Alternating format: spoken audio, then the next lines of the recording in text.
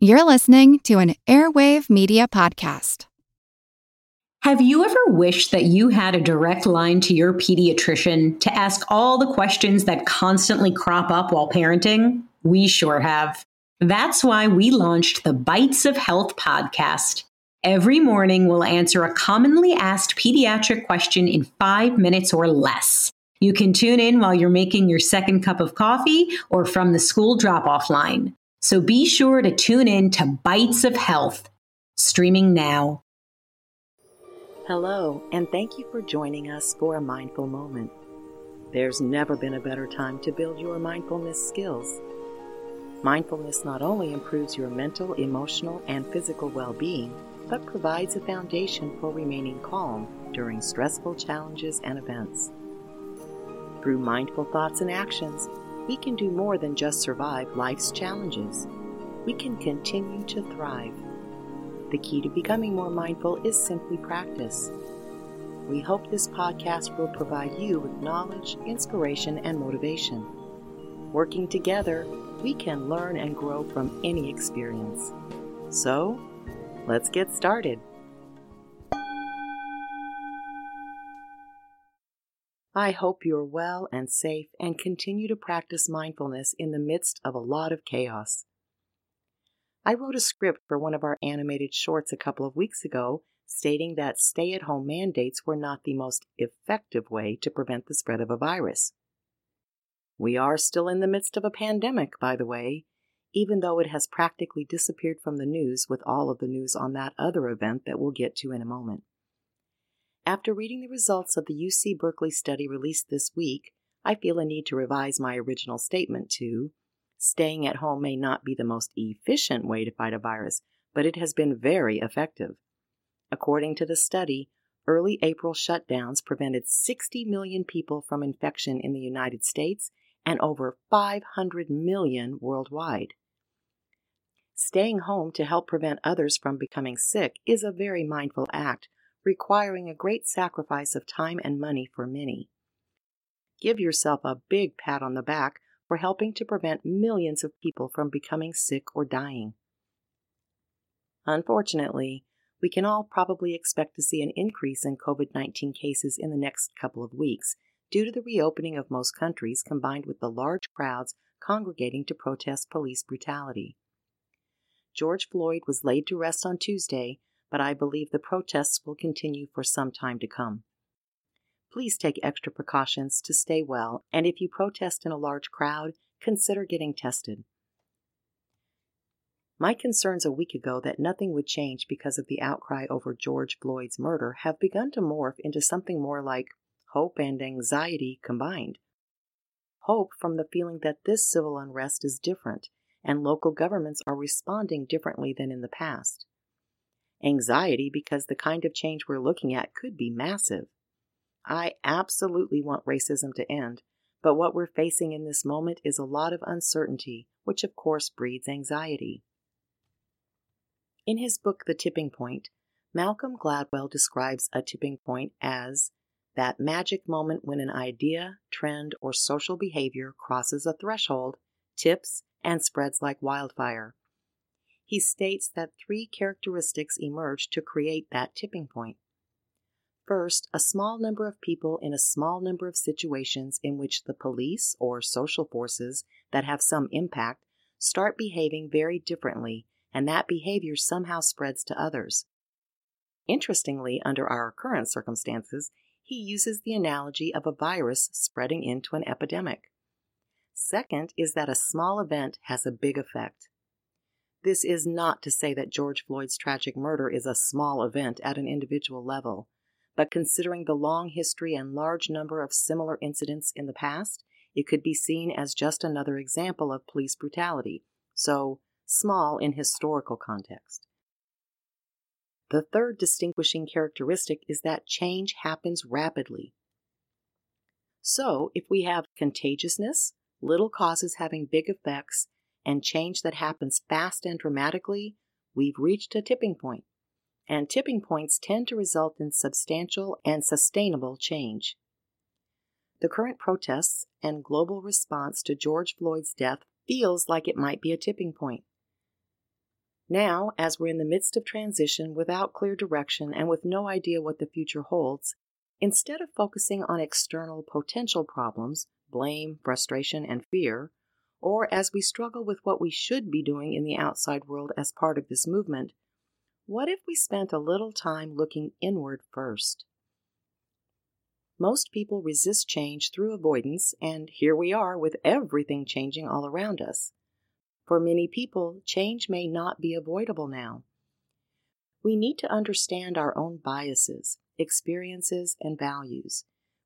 We need to decide if we want our lives going forward to look like they did in the past, if that's even possible. But isn't now a good time to take stock of where we are, where we want to go, and what changes we may want to make on an individual level? And can we find the gifts that might be hidden in the unexpected events we're experiencing? How can we make changes in our lives under current circumstances, though? I asked today's guest for some help with this, from a mindful perspective, of course. Please note that we conducted this interview before George Floyd's death.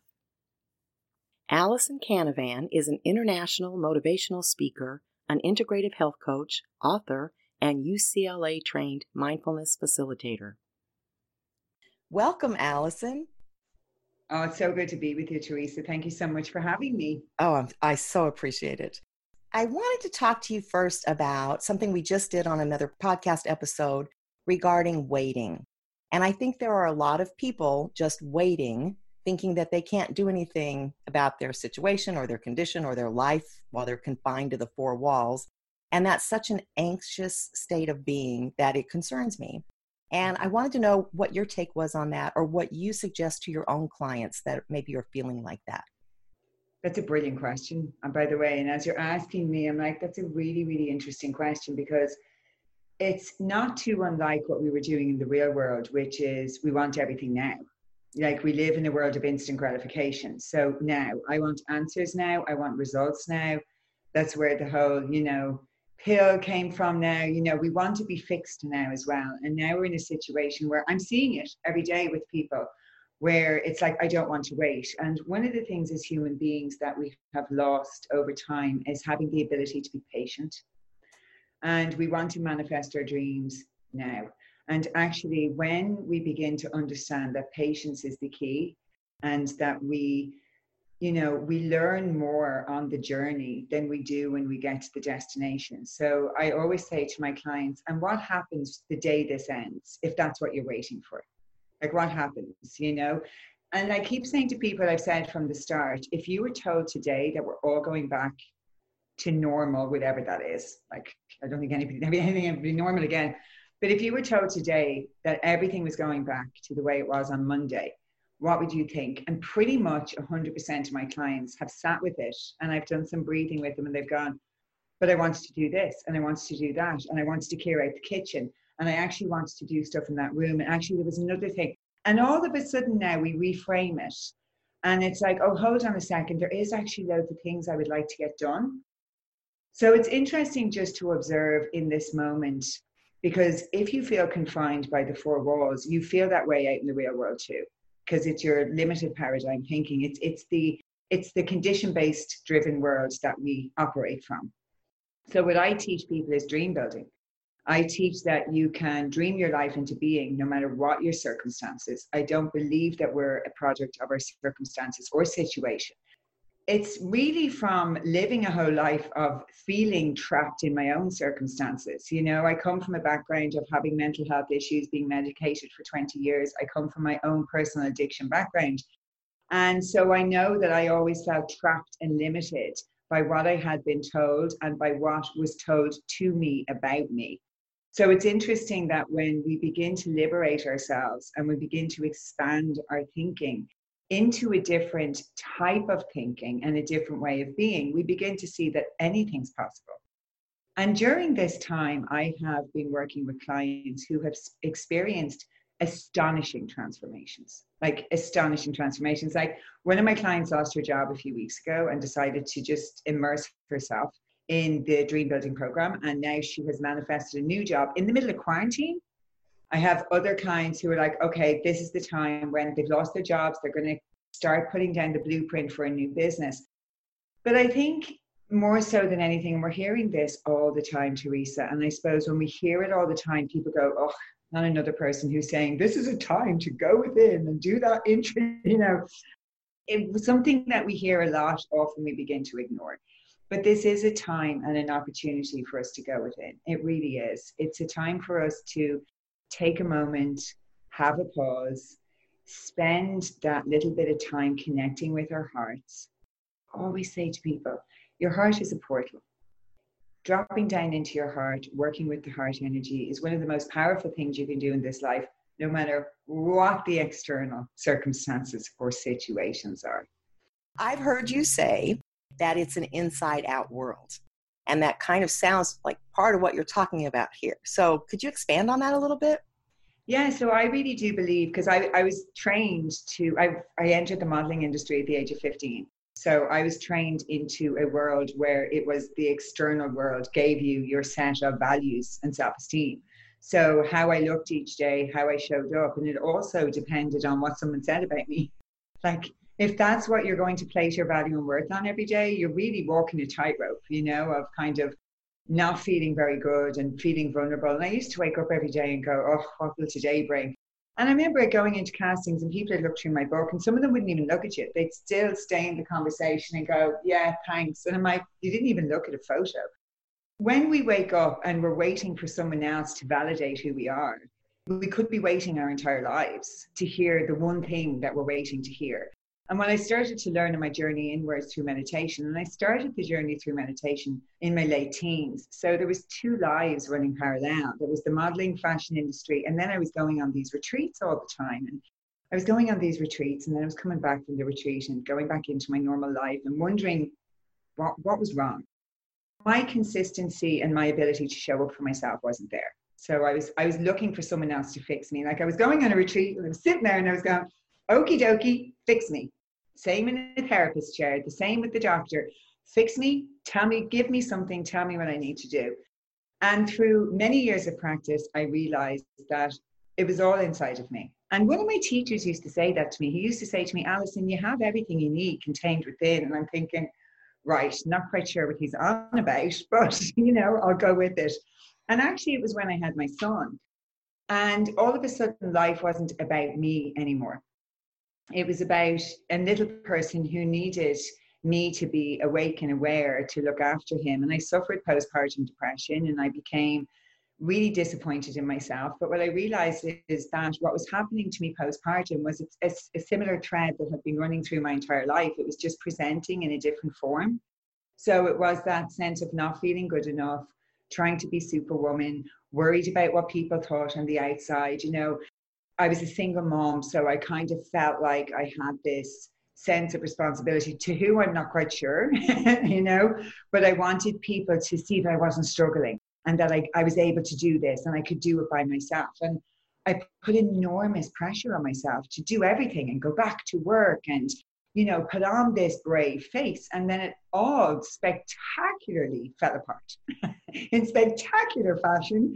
And what I realized in that moment was when I literally felt like I had nothing left, I just went within and I asked for help. And I really began to understand that when I went within, I was presented with answers and I was able to bit by bit begin to work on myself and start to work on my self-esteem and change my daily habits and incorporate meditation daily and eat really good food and get out and connect with nature. And I all of a sudden started to see that there was another way to be, there was another way to live. And I was like, this is an inside out world.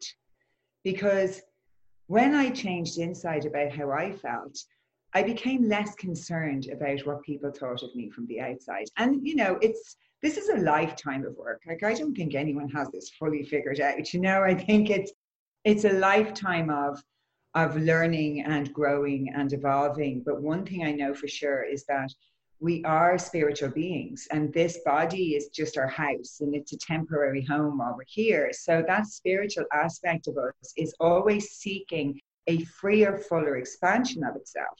And because I didn't see it that way and I felt that this avatar was everything, of course it was. I was in the modeling industry. I wasn't allowing my spirit to really expand and live the freer, fuller version of myself. So I was kind of living a very nervous, constricted, and uptight kind of life. I was afraid of everything. I was afraid of everyone. I didn't really like being in my own world or with myself. And when I began to go inside, I began to allow myself to be a little bit more expansive. And it's a whole different energy, because when you open up to the world opens up to you. And then, of course, I met the extraordinary Howard Martin from HeartMath, who I adore, and began to truly understand the power of working with the heart energy, which I never realized before. And began to understand that, you know, the heart sends more signals to the brain than the brain does the rest of the body. And in this, you know, modern world we live in, we have given our mind the power over everything. And we're trying to solve our problems with the same mind that's created them, you know, and we can't seem to get out of our own way, and we can't seem to work through it. And then what we learn is, just by dropping down into the heart and even placing your hand on your heart and connecting and activating your heart energy every day, you now begin to get access to a different part of yourself, to a different aspect of yourself that actually really knows who you are, you know. And now we start to open that door. I have people I work with that when they drop down into the heart, and I work in healing as well, so I can feel people's energy, and I can feel people that they're about to burst out crying, and that scares them. Because when we drop down into the heart, two things happen. First of all, vulnerability starts to emerge. And when people feel vulnerable, they get scared. It's a place they're not used to going. And so there's a tendency for people to panic and shut down at that point. But I always say to people, when you open the heart, you're opening your internal support system. And on one side, vulnerability emerges. But then in equal measures on the other side, we have courage, because that's where the word heart comes from. Cœur in French is heart. So your vulnerability is supported fully with your own courage. So when we work with the heart, now we're able to be vulnerable and courageous. So opening up that inner support system really gives us the courage to start accessing more of ourselves, more of our own true nature. And when we do that, we begin to be able to access a part of us and ask bigger questions like, what kind of life would I love to live? Because I know for years I was trapped in the, what can I do? What am I able to do? What am I qualified to do? What do I have enough money to do? I mean, the questions go on and on and on. So I always asked limiting questions, and then wondered why I wasn't manifesting the life of my dreams. But when we ask different questions, we invite different answers in, and different quality answers as well. So what kind of life would I love to live? Now, that opens up a whole different energy. That question in and of itself is expansive and exciting. And we start to move into the world of possibility for ourselves. And I always encourage people to put down on paper whatever emerges in that moment. And the how is none of your business. We get so caught up with, but I need to know how, but I need to know how. And once we just gently push the how out of the way and we ask ourselves more expansive questions through a heart-centered connection, now we begin to tap into this inner passion and drive and purpose. People are always asking me, I always hear about my purpose and my passion, and I don't know. And I'm like, well, it will emerge when you just get quiet. Get quiet, trust, work with your heart, journal, be patient. Patience is coming up a lot for people. And it's one of my biggest life lessons, by the way, Teresa. Like, literally every coach I've ever worked with has said to me, and now we go into patience, Alison. And I think it's a human thing. I do. I think, you know, we need to be a little bit easier with ourselves, because we have just come out of a world that was moving at an alarming rate. And most people weren't even in their life at all. You know, they weren't present. They weren't experiencing their life.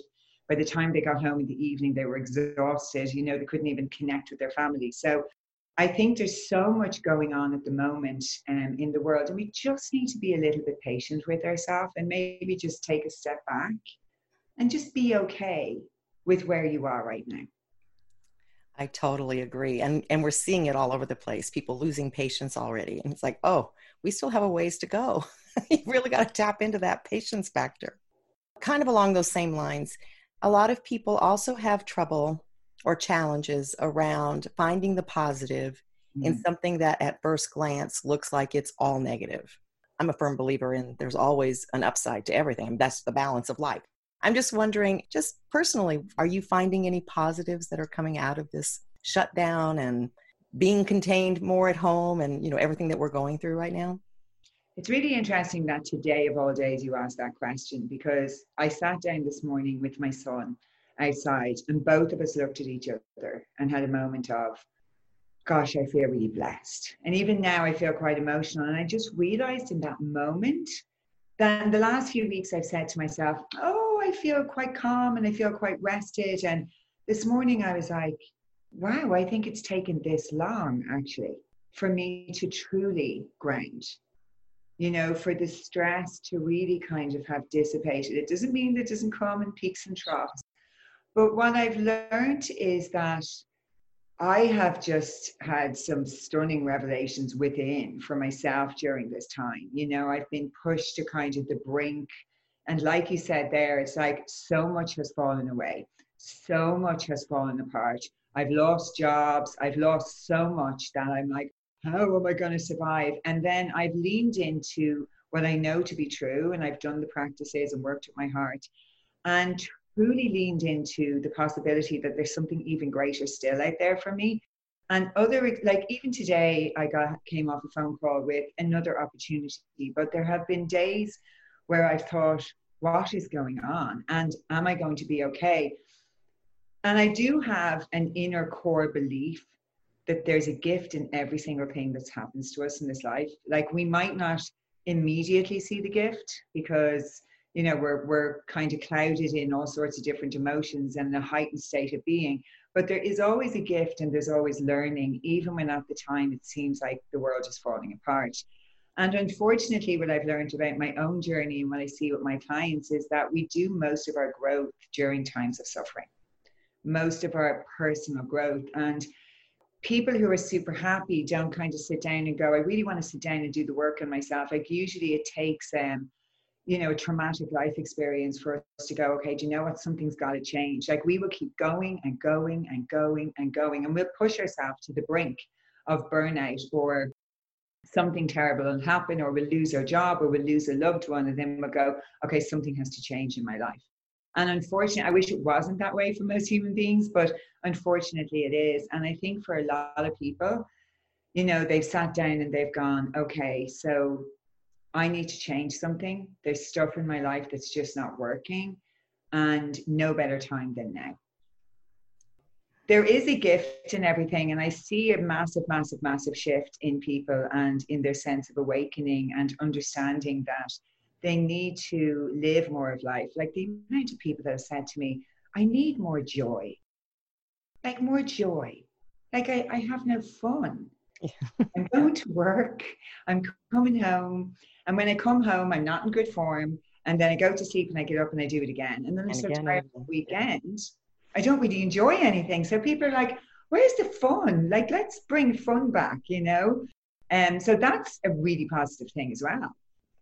One final question, which is, when you're feeling anxious, and I think it's important to say this, everybody feels anxiety. You could be a lifelong meditator. It doesn't mean you're not human anymore. You're still going to feel periods of anxiety or frustration or any of the normal emotions everyone has. But when you hit that point that you're feeling very anxious, what is your go-to? What do you do to get recentered or to calm down quickly, or, whatever your practice is? What is it? It's breathing. For me, the breath is so powerful, and I always lean into my breath practices. And I struggled with anxiety, Teresa, for about 20 years of my life, chronic anxiety. Like, I was medicated for that length of time, and that's why I leaned into alcohol, because it took the edge off my anxiety, and I was in this horrible cycle. And I do breath practices multiple times a day, even when I have absolutely no anxiety, because I know what it's like to go back there. But really, it's about becoming aware of your body and noticing the signs. So sometimes I'll miss the signs. So the whole idea, I always say, to catch it before it catches you. So to try and notice, what are the signs in your body?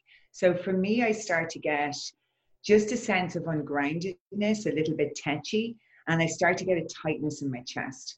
And if it's gone the next step, I'll start to get sweaty palms, you know? And so what I do is I just stop in that moment and I do long, slow, deep breaths. So in through my nose, and then like I'm breathing out a straw through my mouth. So not forced, but slow. And I do several of those breaths. And then I do the 4-7-8 breath technique from Dr. Andrew Ryle, which is amazing. You breathe in for 4, hold for 7, and breathe out for 8. And breathing just signals a sense of safety to your body. And I actually do my breath practices until I feel I'm grounded. So some days that might be around a 7 or 8, and some days I might have to sit there for 10 minutes and do breathing. So some people are like, oh yeah, I did that for a minute and it didn't work. And it's like, oh, no. That's not how it works. Like, we have trained our bodies for an entire lifetime to be stressed. Like, most people actually approach their day from stress and they don't even realize it because they're in low-lying stress all the time. So they're kind of like getting up and approaching their goals and attacking their day from a place of stress. So using their cortisol and adrenaline and, you know, drinking coffee every day. So very few people actually approach their day from a state of coherence. And that's why dropping down into your heart first thing in the morning, as soon as my eyes open, I place my hand on my heart in bed and I begin to practice heart focused breathing. And I set an intention for the day, simple, like today's a great day. Everything is always working out for me. And I just sink into gratitude. So I'm signaling safety to my body.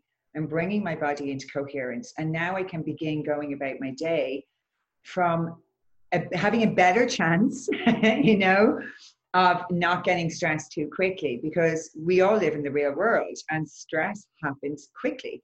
And our bodies remember stress quicker than it remembers relaxation. So it's the consistency of doing these practices. I find like I have to do the practices at this time multiple times a day. So before it would have been wake up and meditate before I go to bed. Now I'm like leaning into my practice multiple times throughout the day. And that's just trying to keep myself on an even keel.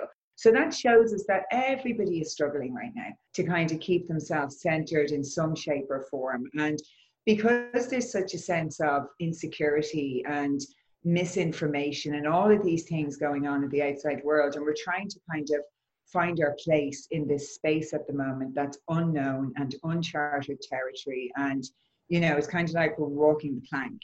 You know, we're not sure when we're going to fall off or get to the end, or if we're going to be able to get back to safety. And so I always say to people, when you're feeling that and that overwhelm comes, just bring yourself home.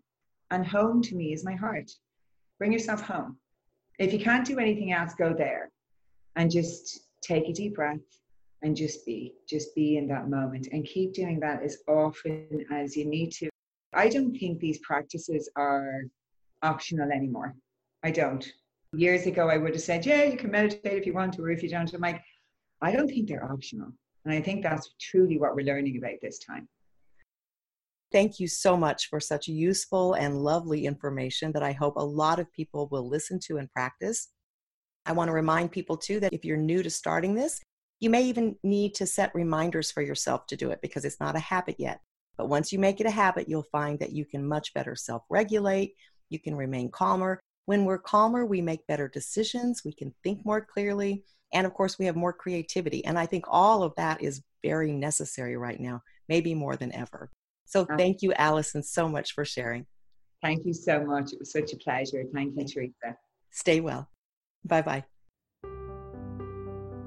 Whether you decide to make changes in your own life or not, chances are you're going to experience some stress or anxiety as the world changes around you. A simple practice to relieve stress and to build your mindfulness skills is a basic relaxation breathing meditation. Relax your body and begin noticing your breath. Notice how it feels moving through your body. Breathe in through the nose to a count of 4 and exhale through the mouth to a count of 8. As you exhale, purse your lips like you are blowing out a candle. Breathe in, 2, 3, 4. Exhale, 2, 3, 4, 5, 6, 7, 8. Let's repeat. In, 2, 3, 4, Out, 2, 3, 4, 5, 6, 7, 8. Continue breathing in to a count of 4 and out to a count of 8.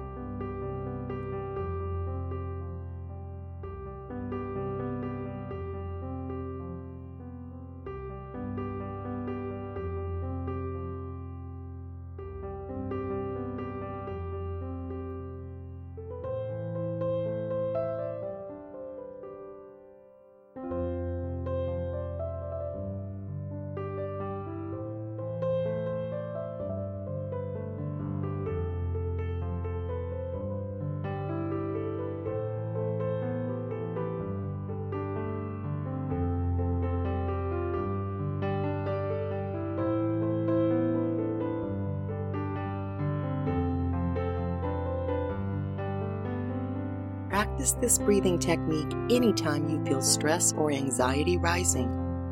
You can also choose to practice this simple exercise throughout your day to create a healthy habit. Do it before you answer the phone, as you get into your car, each time you go to the bathroom, before each meal, and at bedtime.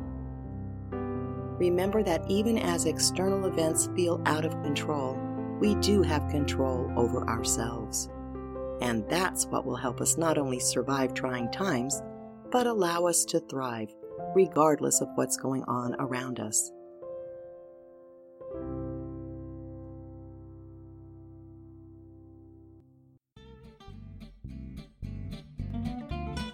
Life offers too many rich opportunities to just survive it, even during challenging times.